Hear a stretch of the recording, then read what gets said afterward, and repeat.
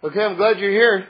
There's a lot to discuss today, so I'm excited to roll through a number of topics, and I think for me anyway, deep thoughts that sort of put together a lot of different ideas relating to the overview of this world, of history, of our job in this world, how we can do it, relating it also to the Parsha, to Yitzchak, who Yitzchak was relative to who Abraham was, to Esav, and who he was relative to Yaakov, and how all this ties together with the blessings from Yitzchak, and the drama involved with that, and also connecting it to a very particular halacha of Shabbos called Borer. And we're going to explain what that means too. So there's a lot to discuss, and of course, our thoughts and our prayers are with Sahal, with all Jews all around the world, but especially with the soldiers in the Israeli Defense Force, the IDF, and all the people in the land of Israel especially, who are dealing with all of this war right now. And, it's just worth saying that I'm very proud of the Israeli government for a lot of reasons, but for one particular thing right now that I'll just mention before we get into the topic, and all the Torah learning that we're doing right now should be really to see the real peace that can come from understanding truth in its most revealed way. And so the point that I don't think has gotten any attention, at least in the dozens of articles that I've scanned, but let's just bring it out. For those who know this, it's already obvious, but for those who don't know it, it's not obvious. The name of this operation is Operation Pillar of Cloud. And this was very deliberately selected by the Israeli leadership. And if you don't know the reference, it's just worth mentioning what this is referring to. It says in Parshas Beshalach, which is the Parsha which talks about us actually leaving Egypt. And it says that God went before us in a pillar of cloud. And so by naming this Operation Pillar of Cloud, what the Israeli quote-unquote secular, quote-unquote non-religious group is saying is that God, you go before us in all of our battles and in everything that we do. So it's an open acknowledgement of the hand of God and the power of God in this operation and in all things. And believe me, this has not been lost on God, the fact that the government named it this.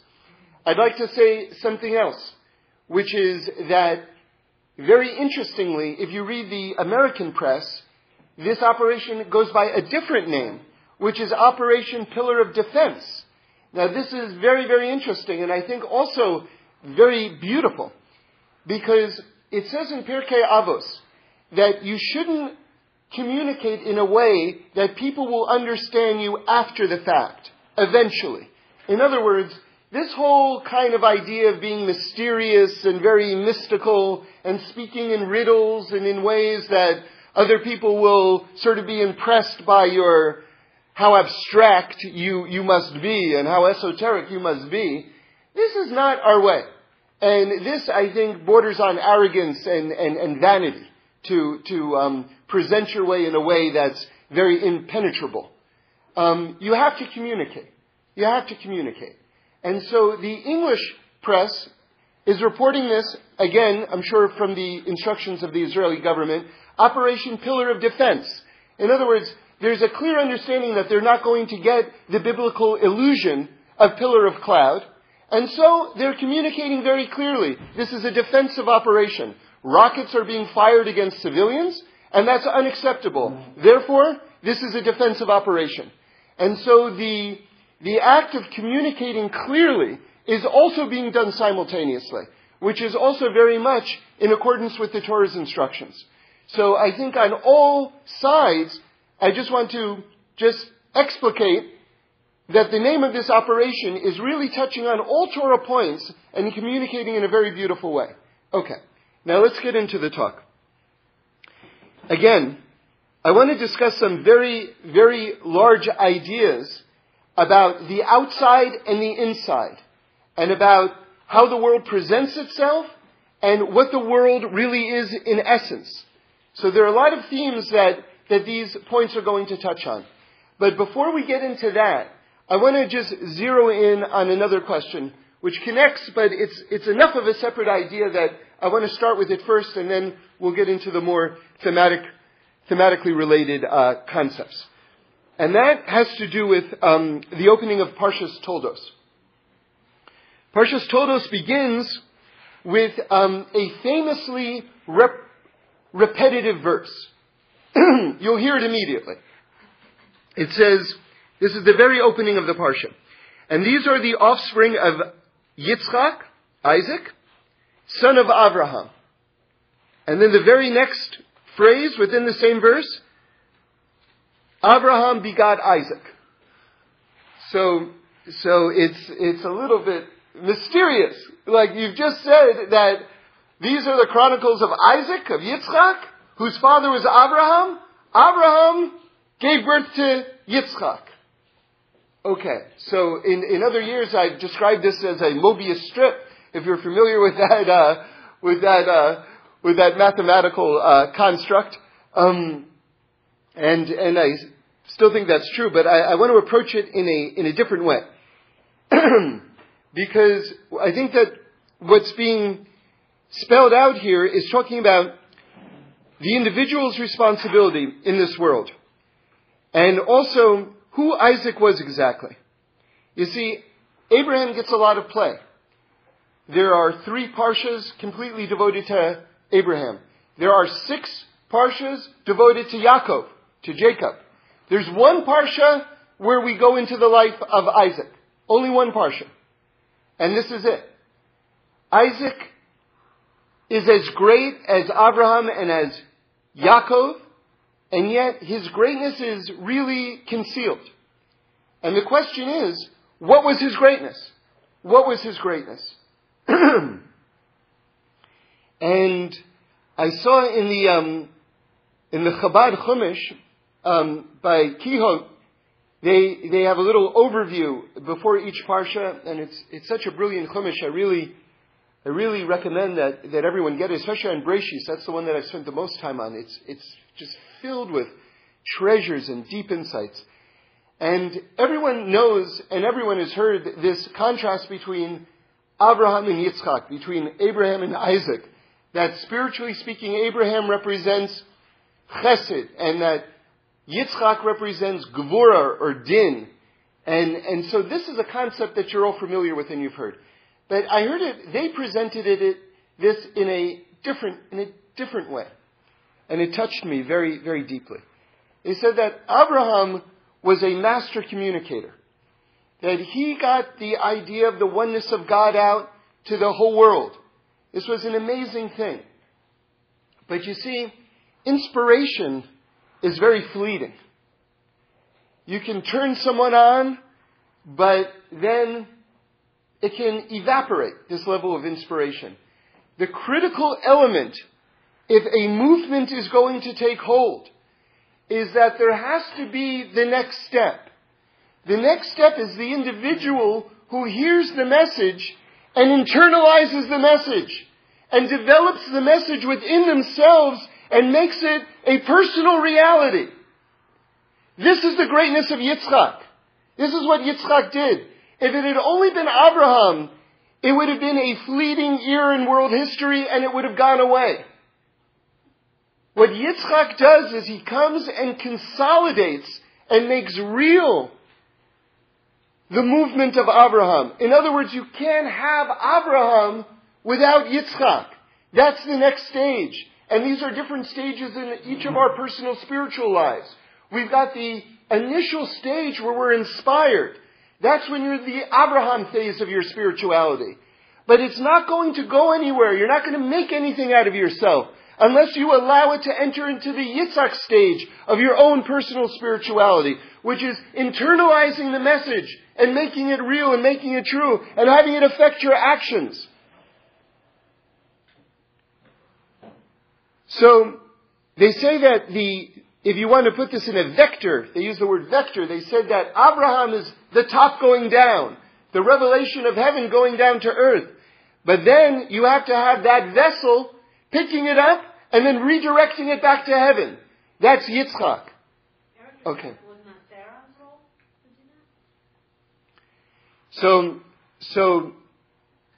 Sarah also, this is the power of a woman, as you're pointing out. The power of a woman is to create that reality as well. But this formulation is, in our prayers, we've got this line, this patriarchal hierarchy, and that's one of the paradigms that we see these matters through. This is one of the prisms we see it through. The greatness of Torah is that it's dealing simultaneously with all sorts of paradigms, and many of them overlap. And if you hear a teaching that seems to conflict, but they're from authentic Torah sources, most likely the methodology is that they're dealing with completely different paradigms. So in other words, they're not really conflicting because they've got different reference points. So you're right, yes. Sarah did bring this idea out into the world as well, but there are nuances in the greatness in the way that she internalized it, and that's a separate discussion. In terms of this chain from Abraham, Yitzchak, and Yaakov, that's one paradigm in and of itself. So it deserves more thought. What's the difference between Sarah and Yitzchak? And I want to think more about that, because that's a wonderful porthole for bringing out some very nice new ideas. But for now, let's make the contrast between Yitzchak and Abraham. So now, you have to understand that Yitzchak represents all of us. The reason why is because Yitzchak is the next generation after Abraham and Sarah. So, Yitzchak is everyone who's ever going to come out of Abraham and Sarah. And remember, this includes even converts, Gerim, because they also say, when they pray, God of my fathers and mothers, because they're the spiritual descendants. In fact, I heard in the name of the Zohar something very amazing, actually, very, very intense and beautiful, which is that when Abraham and Sarah were together in a marital context, and they were trying to conceive, for many, many years, for decades, they weren't able to conceive. And yet, I heard in the name of the Zohar that their intimacy was actually very productive. That what they were conceiving was not people born into bodies, but they were actually minting souls. They were conceiving souls. And these were the souls of later generation converts. So on a spiritual level, when a convert says that I am the child of Abraham and Sarah, of Abraham, Yitzchak, and Yaakov, it's very much true. It's very much true. So that's something to keep in mind. Okay. So all of us represent Yitzchak. All of us are Yitzchak. Now, what does the Torah focus in on as his real world accomplishments? Alright, so this is worth looking into. And then we're going to return back to the repetitiveness of the opening verse, and then we're going to move on to some of the other things that we have to discuss. Okay. So the big event that seems to be chronicled is that he's digging wells. And this is, spiritually speaking, is enormous. This is an amazing thing. An amazing thing. It might seem like a minor thing, but it's not. It's an amazing thing. Okay, so remember, all of us are Yitzchak. And the Parsha itself begins very strikingly with each one of us. It says, these are the chronicles of Yitzchak. meaning it's talking about us as individuals, as all the progeny of Abraham and Sarah. So it begins with you. It begins with me. These are the chronicles of Yitzchak, who is the son of Abraham. Abraham gave birth to Yitzchak. Okay, so let's connect it to the wells now. You see, each one of us is different. Each one of us is born with special talents and unique abilities. There's no one like you. There's been no one like you in all of history, and there's going to be no one exactly like you till the end of days. I learned, I don't have a source I can point to, but I was told by a teacher that even in the context of reincarnation, that when your soul comes into its present habitation, that still there's a little difference from what it was before, in terms of combinations with different other spiritual forces and whatnot. So even within the context of reincarnation, you're a unique entity. So you're unique. Now, the challenge is, and this is what the digging of the wells is, the challenge is to manifest your uniqueness and yet tie it back with the stream of your holy fathers and mothers. That's what digging the wells are. Because you see, what happened was, in the time of Abraham, he dug all these wells. And the Plishtim, the enemies of Abraham, went and plugged up all these wells. And then Yitzchak, Isaac, went and redug these wells and named them the same names that his father had named them. Do you see how awesome this is? In other words, you begin with your own spirituality. You dig and you labor to reveal water, which is Torah. Water is Torah everywhere. Okay? It's a known thing from the Talmud, from the Gemara. Wherever you see water, it's talking about Torah on a deeper level. Remember, at the time of Noach, the rain that was coming down for 40 days and 40 nights, that was supposed to be the time that God was going to give us the Torah. Because Moshe, a reincarnation of Noach, was up on Har Sinai, Mount Sinai, for 40 days. But because the generation didn't merit it, it didn't come down in its spiritual form. It came down in its material form. And they didn't have vessels to hold it. It wiped them out. I learned that from Rabbi Wolfson. So water equals Torah. So you have to take your individuality. This is what Yitzchak did. He took his individuality and he dug and he labored to reveal what was truest about himself in the context of his stream, in the context of his fathers. And then when he struck water and reopened the well of Abraham, he named it after Abraham. Now, I heard Reb Shlomo say something very beautiful, a similar idea. Everybody knows when we make motzi on Friday night, we take the bread, the challah, and we dip it in salt. So he said a beautiful Torah on this. He says, bread is only good when it's fresh. It has to be new. Right? He says, salt is a preservative. Salt keeps things that are old still alive, right? So you take the newness, you take your own individuality, you take your own truth, but then you dip it in the salt, the preservative, the wisdom that we've inherited and received over all the generations. And that's how it's done. And that's this concept of digging the wells. Yitzchak, with his individuality, labors to reveal truth and then reopens the wells of Abraham. Now we can look into this pasuk. It says, and these are the generations of Yitzchak. Remember, all of us are descendants of Abraham and Sarah. All of us are Yitzchak. First, it begins with your individuality. If you labor to reveal your real truth, you become the child of Abraham. And now listen to this next part. Abraham gave birth to Yitzchak. Once you connect yourself to that divine flow, you realize that was the destiny of the world the entire time. That Abraham begot you. Once you make yourself a worthy descendant of Abraham, you realize that that was the plan all along. That Abraham begets you. Because you have now placed yourself within the Masorah. You have now placed yourself within the divine flow of this world of truth. Okay. So now I want to move on. There's actually a covenant of salt. So you're also connecting to that covenant, meaning something that never decays. Salt never decays, but there's a bris of salt that is also in the Torah. Right. No.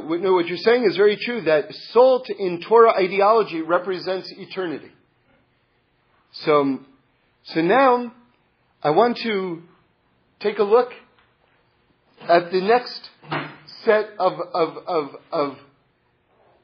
births. Okay? So what comes now is Isaac now gives birth, Yitzchak gives birth to twins, to Yaakov and Esau, to Jacob and Esau.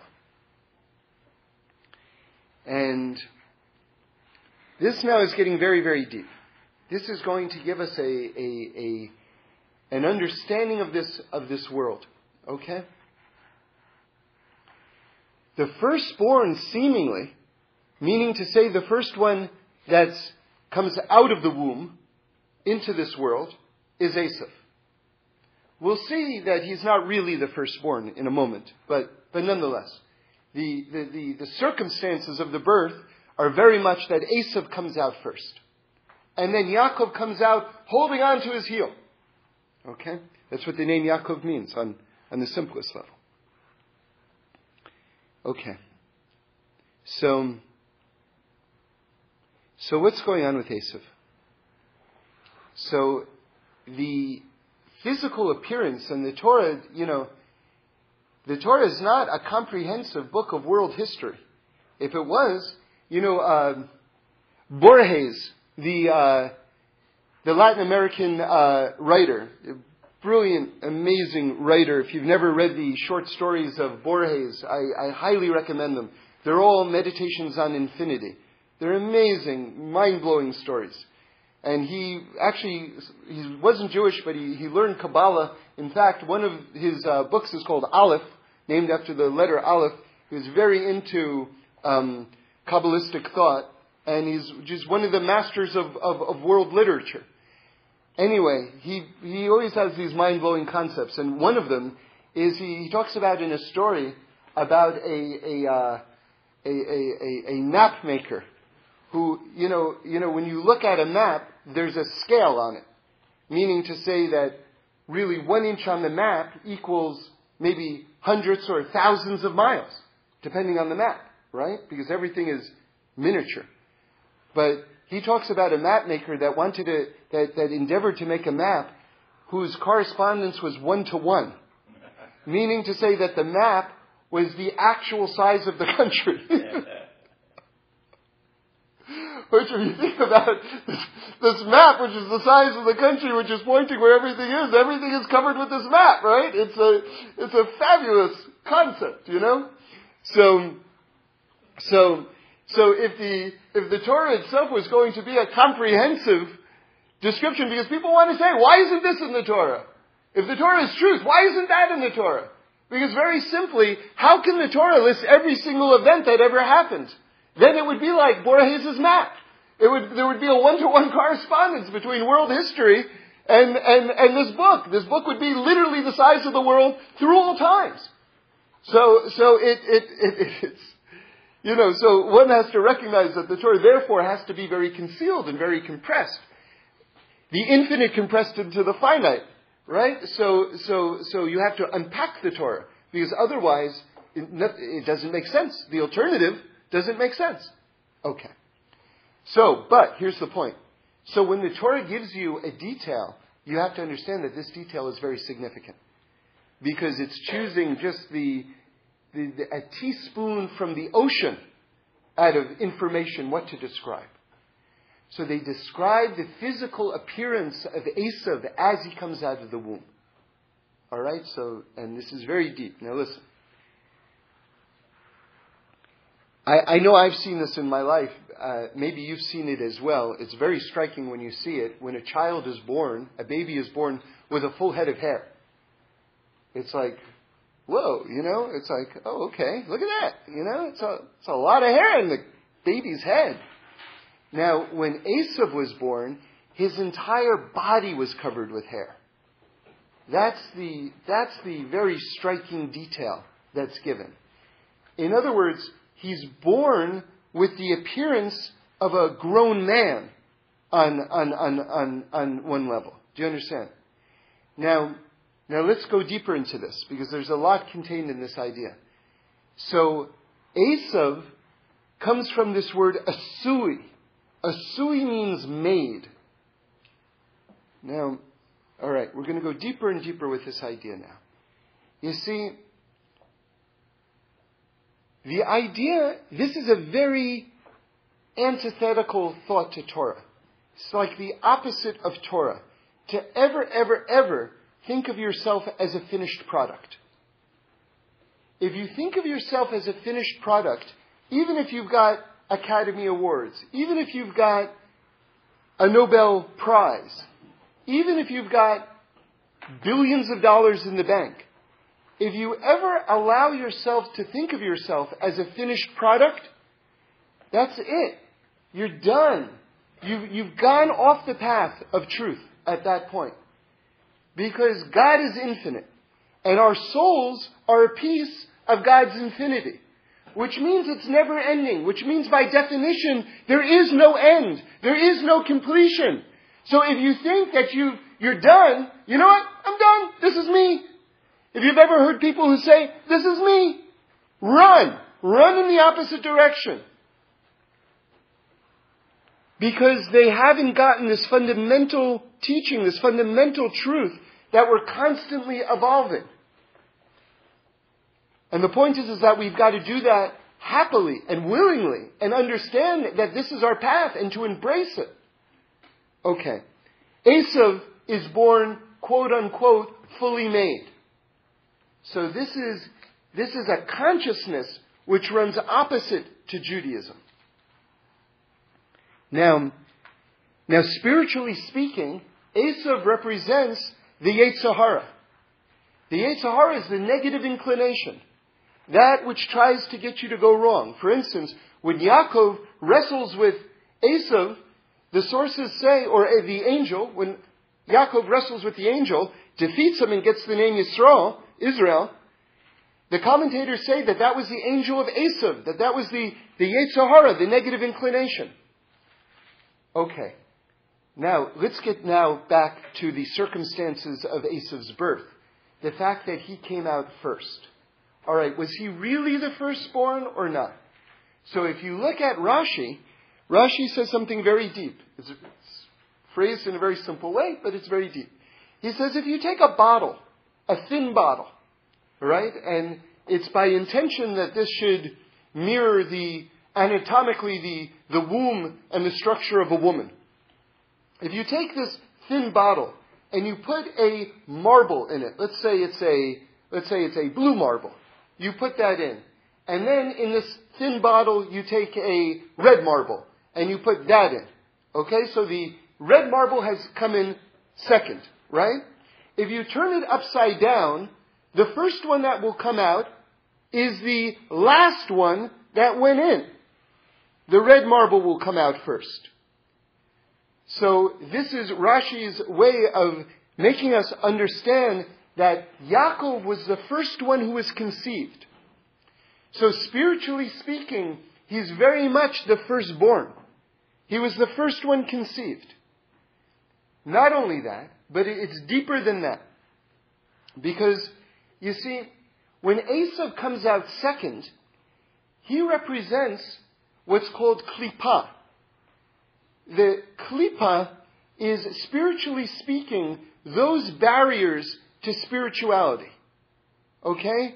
In modern Hebrew, if you look at the peel, the rind of a fruit, it's called klipa. Meaning to say, it's what has to be peeled off to get to the real essence of what the fruit is all about, which is the inside of the fruit. So it's very appropriate. So let's review. Yaakov was the first conceived. Yaakov is the fruit. Esav was later conceived. He's the first one out. But he's the peel, the klipa, the Yetzer Hara. That which comes before us and say, it's fully made.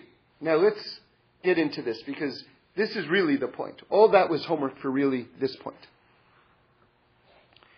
The world comes before us and says it's fully made. The world comes before us and says, this is all that there is. Asui, done, made, finished.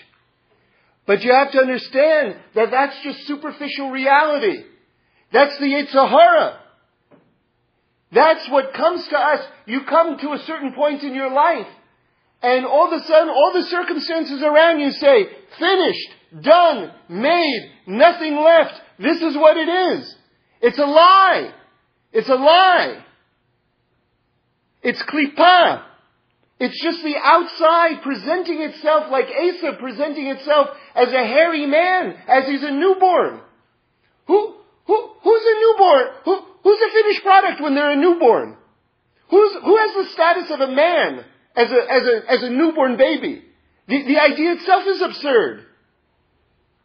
It's absurd to think that God in His goodness made this world with all the problems that this world has, all the injustice, all the hatred, all the war, and to think that God in His perfection made this world and that this is the finished product. It's absurd. It's absurd as it is to look at a newborn baby and call that baby a man. It's not a man. It's a baby. It may be male, but it's not a man. What a person has to go through to become a man or an adult. Many things. Many things. You're not born a complete product. This is ridiculous. This is ridiculousness. You know, I noticed this. I haven't heard this before. I'm sure it's an old Torah, but no one told me. So, everybody knows that the first 7 days of creation are a microcosm for the history of the world. And that the last day, the 7th day, which is Shabbos, represents the era of perfection of Mashiach. As we know, the Messianic period is called Yom Shekulo Shabbos, the day that will be all Shabbos. So the 7th day of creation represents that period of ultimate fixing and ultimate perfection. That which God had in mind at the very beginning of creation. Right now we're partners with God in terms of reaching that vision of perfection that God had at the very initial stage. That's why Yaakov was the first conceived, because perfection, truth, we say Titan Emet Yaakov, truth was that which was conceived first. And that's represented, that will be revealed in the Messianic era, which is the 7th, which correlates with the 7th day of creation. Why am I telling you this? Because the word Sheva, which means 7, which correlates with Shabbos, which correlates with the perfection of the world. Sheva is the same word as Shvua, which means a vow or an oath. Meaning to say, what is the vow that God made? That the world will be completed and redeemed and perfected. That's the concept of the 7th day, not just meaning the era of Mashiach, but that which was vowed by God to bring. And right now we're in the process. And I have to tell you, just because it's one of my favorite Torahs, from Reb Shlomo, who said, you know what a grape has to go through to become wine? How much it has to be stepped on?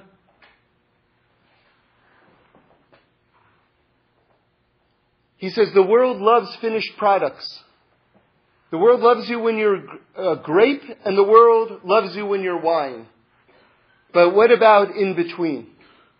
When you're being stepped on and everything like this, and everything that we have to go through. He says the people who love you then, those are your true friends. When you're in the middle. And I added to that Torah and said that this world is still in this in-between state right now. And those who love God now, while there's still imperfection in this world as we perceive it, these are God's real friends. Because the world is on its way to reach this level, this thing that God vowed, this Shvuah, which will manifest itself in Sheva, which is the 7th day, which is the perfection of the world. We're heading toward that era. Okay. Now, I want to bring out another point, and then I want to talk about the idea of borer, which is going to tie all these things together. A fascinating thought, I think. But let's go on to this next stage, which is the blessing that Yitzchak gives to Yaakov, thinking that it's Esav, right? And then Esav runs in and he cries tears. And they say that we're still paying for these tears, by the way, because there's an aspect of Esav that really did want to connect. In fact, we say that in Moras HaMachpelah, the cave of the patriarchs, Adam and Eve are buried. Abraham and Sarah are buried. Yitzchak and Rivka are buried. Yaakov and Leah are buried. And some say the head of Esav. So there's an aspect of Esav, right? This aspect of Esav which cries when he doesn't receive the blessing, that opened up gates because he wanted to connect. Because there was a part of him that was there, but not enough. That's the sad truth. Just not enough. But that's one way of looking at it. And another way of looking at it, the fact is he did want to connect. Okay. So Yitzchak gives him a blessing. All right? Now, what's so fascinating is, and we're going to look at the difference in the blessings, because on first appearance, it looks like the same blessing, more or less, that they get. But when you look, I want to focus in on one key change. There's a certain reversal of priorities that's given in the language of the blessings, and I want to just zero in on that, okay? So let's listen to this, okay? Now, this is very deep. This is my interpretation. So, Yitzchak thinks that this is Esav coming before him. But really it's Yaakov. Okay? But you see, the nature of true prophecy is, it doesn't matter what you're thinking, God knows the truth. Right? So you can be thinking whatever you like. But the right words are going to come out because it's God who's speaking through you. Okay? So we'll keep that in mind. So Yitzchak thinks that this is Esav, but God knows it's Yaakov.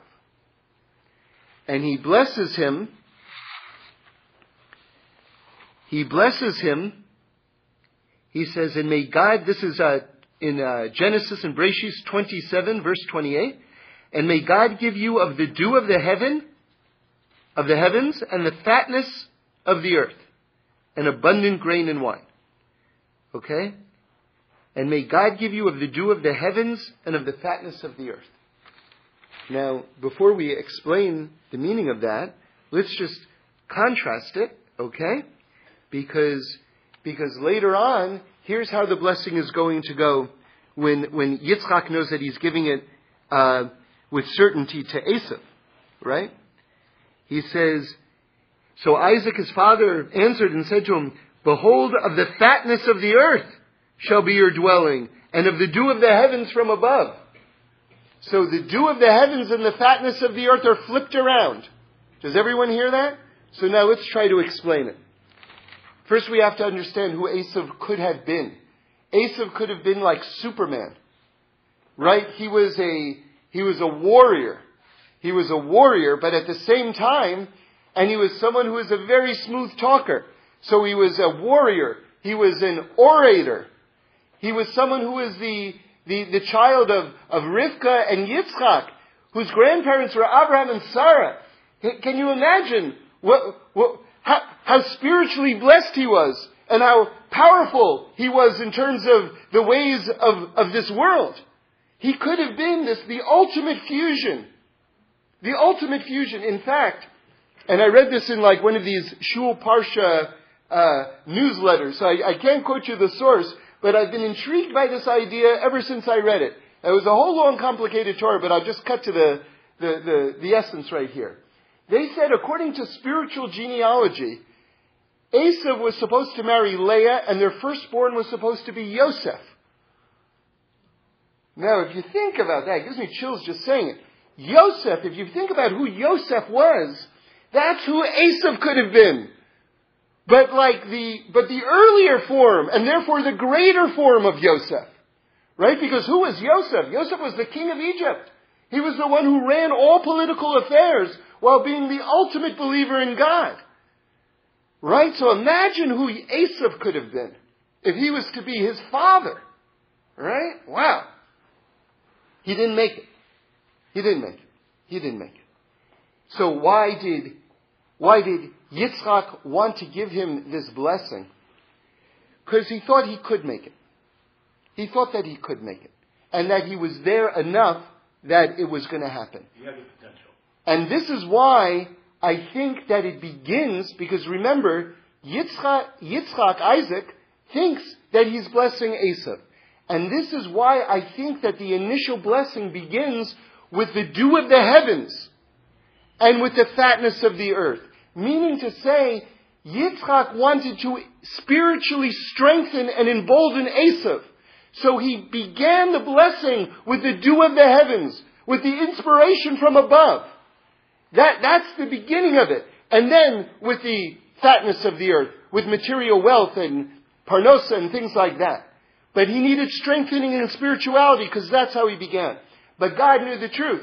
God knew that this blessing was going to Yaakov the whole time. So he blesses Yaakov, God blesses Yaakov with the dew of the heavens, because that's our life source. It's not that we need strengthening in that direction. We can't exist without that. And so, first things first. First you have to know that everything comes from above. And so, the priorities are the priorities of Yaakov, and they're properly laid out. But do you see how both are simultaneously true? One from the standpoint of heaven, and one from the standpoint of Yitzchak, who thinks he's blessing Esav. Okay. So again, he begins with the emboldening him spiritually. Now the next chapter in this is fascinating. Because the next chapter is Isaac blessing Esav, knowing what's just happened. Right? Now he knows that, wow, the blessing that I thought to give you wasn't the right blessing, because clearly God wanted it to go to Yaakov. So now Isaac changes around and he customizes with great intention the blessing for Esav. And he says to him the following: I'm blessing you with the fatness of the earth. And listen to this, because this sounds like a little detail, but I think this is quite actually devastating. He says, behold, the fatness of the earth shall be your dwelling. He doesn't say that when he gives it to him, when he thinks he's giving it to him the first time. So he says, behold, the fatness of the earth shall be your dwelling, and the dew of the heaven from above. So I think what happened was, at this point, Yitzchak finally knew what the score was. He finally had an accurate x-ray of who his two children were, spiritually speaking. And he said, you know something? Esav he's mamish not there yet. But here's what I'm going to do. I'm going to bless him with material success, with the fatness of the earth, which is going to be his dwelling, because I see that's his nature. But I want to bless him with so much abundance, and then the blessing continues, and with the dew of the heaven, that he should recognize eventually that he should spiritually evolve to the point where he sees that all this material blessing is actually coming from heaven.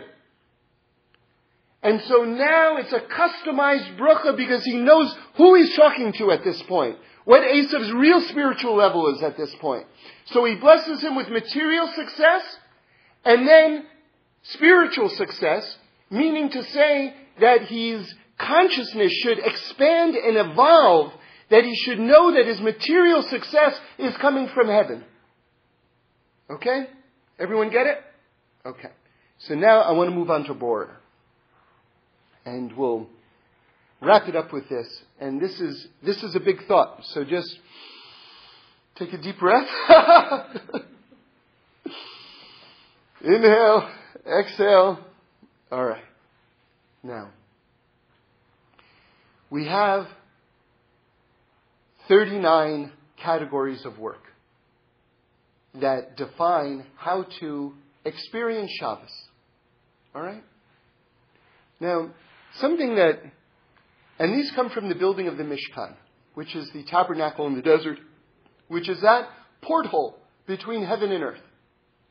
All right, it becomes the first base of Mikdash, the Holy Temple in Jerusalem. The fixing of the world is synonymous.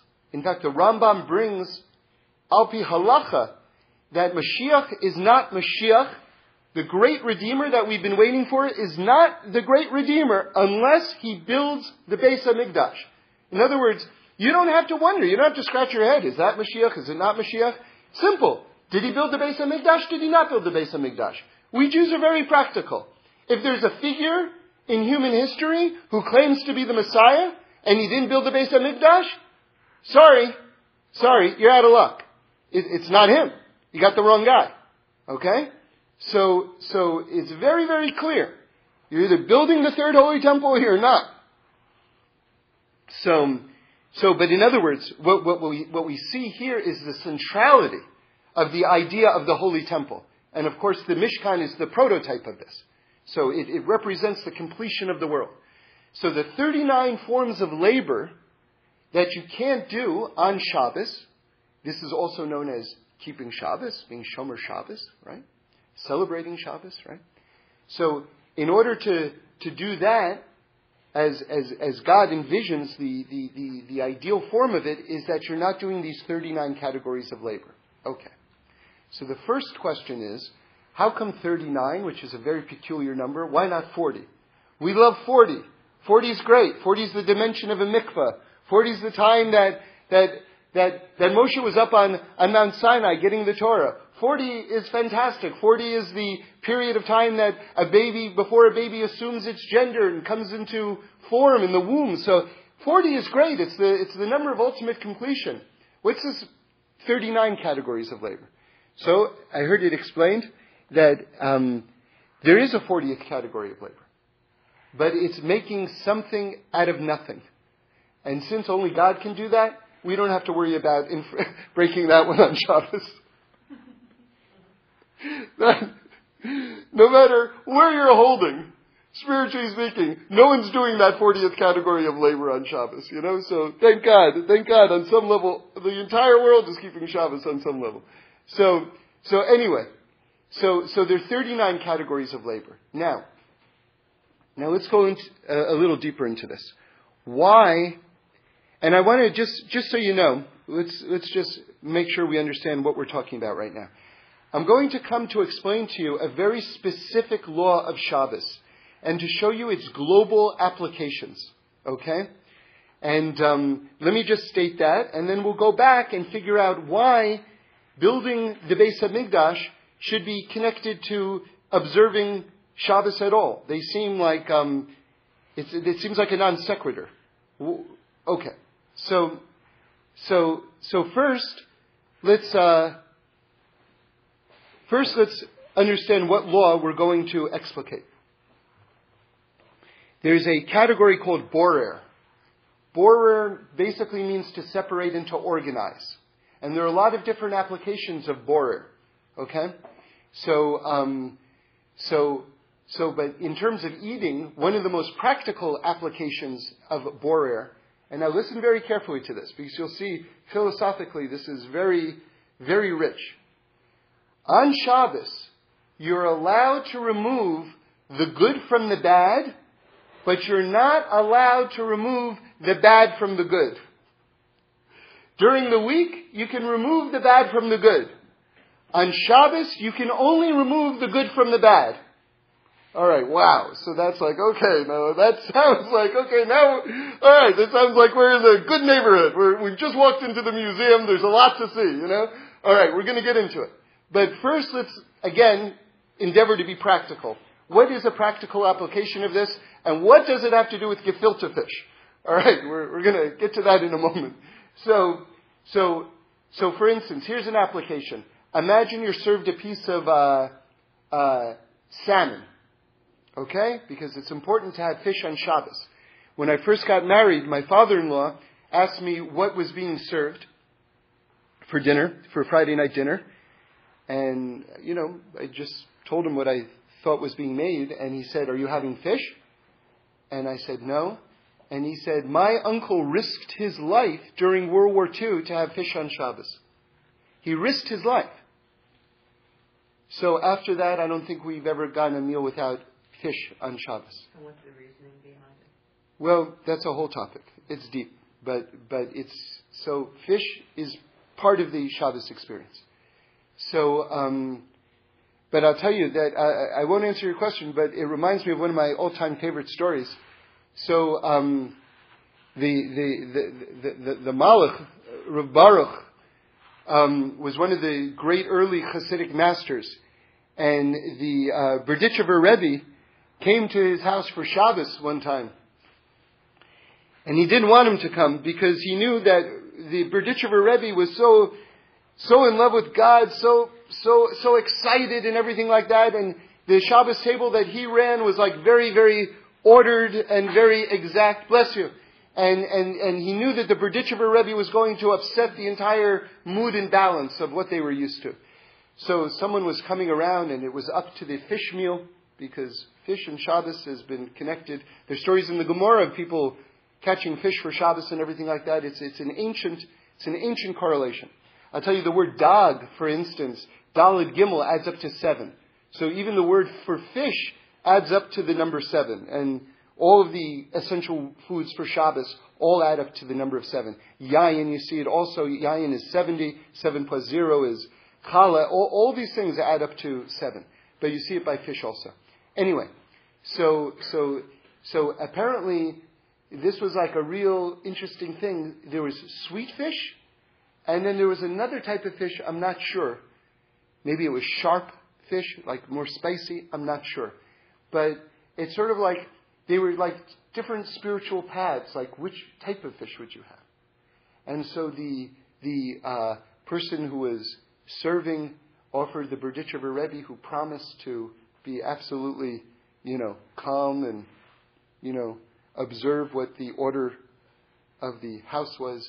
And he offered him, he said, which type of fish, this was, I guess, the way they spoke, which type of fish do you love? And he waved his hands in the air, and he said, I love God! And he knocked the entire tray of fish out of his hand, and it went flying, and it landed on the talus of Reb Baruch. And people were like, this is like this, and they came up to Reb Baruch and they wanted to clean it. And listen to this. Now, you would imagine he would be upset. He said, no. He said, this is the stain from someone who really loves God. And that talus actually became holy. And that talus was passed down. And I haven't got all of the steps. At first, the next person who got it only would wear it on Shabbos, and then the next person who got it would only wear it on, I think it's Yom Kippur. The last person who got it was the Munkacher Rebbe, and he actually requested to be buried in it. Okay, so this was like an incredibly prized thing. So anyway, it's in. If you want to see the story with all of its details, I'm leaving out details. It's in the collection of stories that Aronson puts out of Reb Shlomo. I think it's called Shlomo's Stories, the name of the book. But anyway, all this is to say that fish is a staple of Shabbos. Now, you might, when you get a piece of fish on Shabbos, want to take out one of the bones. Now, that would be violating Shabbos, because at that point, you're removing the bad from the good. The bone is considered bad because you don't want to eat the bone. So you're removing the bad from the good. The fish is the good thing. So that's called borer, and that's an act of labor, and you can't do that on Shabbos. You can only remove the good from the bad. And now this is where gefilte fish comes from, if you don't know this already. Gefilte fish is actually the fish and the bones all ground up together so that no one should remove the bones from the fish. No one, and if you think, it's interesting because if you think, what's more Jewish than gefilte fish? I don't know even if a Jewish person is more Jewish than gefilte fish. I mean, gefilte fish might be more Jewish than I am. Because gefilte fish is not a recipe, it's a halachic construct. It's actually, it's an embodiment of Shabbos, which is an embodiment of Mashiach. It's quite amazing. So yeah, it's no coincidence that gefilte fish has become so Jewish because its roots are all in Torah law. Okay. So now let's get into the philosophy of this. So if you were to tell me that all categories of work are based on the construction of the Beis HaMikdash, that seems to be a little bit strange. Because why not baking bread? Why not making a baby? Why not writing a book? I mean, you could really pick any significant action and say that action should be the paradigm for all of labor. Right? So why is building the Beis HaMikdash considered the paradigm from which you're able to derive what all work can be understood as heading toward? Okay. So now let's look at it. You see, the Kabbalistic model of the creation of the entire universe is the following. First, before the world was created, this is what's called Tzimtzum. Before the world was created, it was only God. Then God created this empty space within himself. It's called the vacated space. And of course, the big Kabbalistic joke is that even the vacated space is filled with godliness, by the way. But anyway, so to speak, God created this vacated space. Now this correlates with the womb of a woman. And God shines a light into this vacated space and creates the physical universe. That's like the birth of a child. So it's an amazing parallel between the creation of the world and each of us individually. As it says in the Talmud, a person who saves one life, it's like he saved the whole world. So you see really that there's an amazing parallel between the birth of the universe and the birth of each one of us. But here's the point. This ray of light, which comes into this vacated space, right?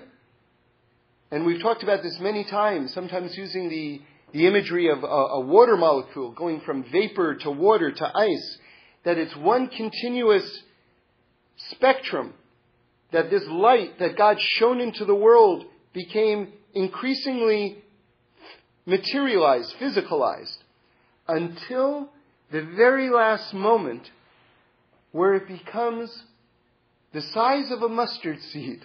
All of the universe with its trillions and trillions and trillions and trillions and trillions of light years, right? And planets and galaxies and everything like that began with the size of a mustard seed. And what was that mustard seed? The Beis HaMikdash foundation stone. This was called the Even Shosiyah. This was the foundation stone of the Holy Temple in Jerusalem. And then that exploded outwards, which is what science calls the Big Bang. And then it became the physical universe. But you see something very amazing based on this, which is that the very first particle of materiality in the universe, which eventually gets expanded to encompass the entire universe, the DNA of the entire universe is the Holy Temple. You see, the whole universe is made out of the Holy Temple. It's phenomenal. It's phenomenal. So I always confuse it whether it's the Rashba or the Rashbam. I think it's the Rashba, but anyway, you can look it up. He says that when each of us wake up in the morning, the first thing we're supposed to do is wash our hands.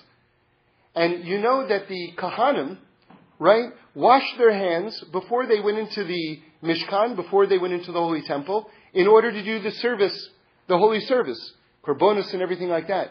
So the Rashba, I think it is, says that each one of us are like Kahanim. And when we wash our hands in the morning, it's to get us ready to do service in this world, which is the Beis HaMikdash. That this whole world is the Holy Temple. And you see, on the deepest level, he's right. Because that first particle of materiality, the birth of the whole universe, becomes eventually, or that first particle, which is the Holy Temple, eventually becomes the whole universe. Okay, so now, with this in mind, we can understand why it's thoroughly appropriate, completely appropriate, that all sorts of labor, that if you're going to desist from labor, that the ultimate paradigm would be building the Beis HaMikdash, since the entire world is made out of the Beis HaMikdash. So when we talk about building the Beis HaMikdash, what we're really talking about is completing the world. That's what the idea is. We're talking about completing the world.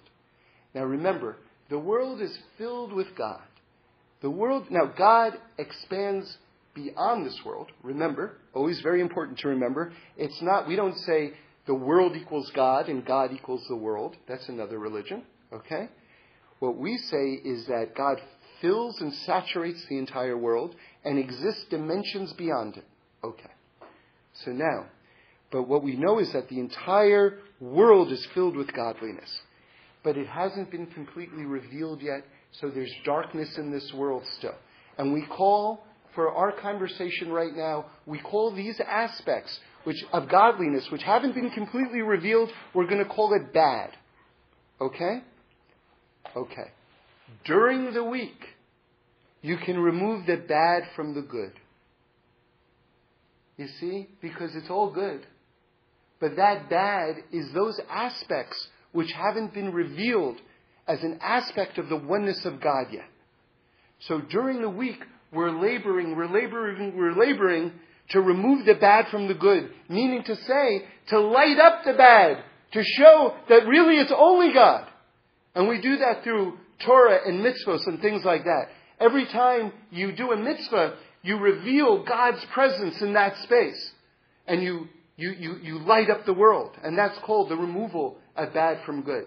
Okay, but on Shabbos you can only remove the good from the bad. What does that mean? Now, this is very interesting, okay? Because Shabbos is called Mi'en Halam Haba. A little miniature, a little snapshot of the perfected world.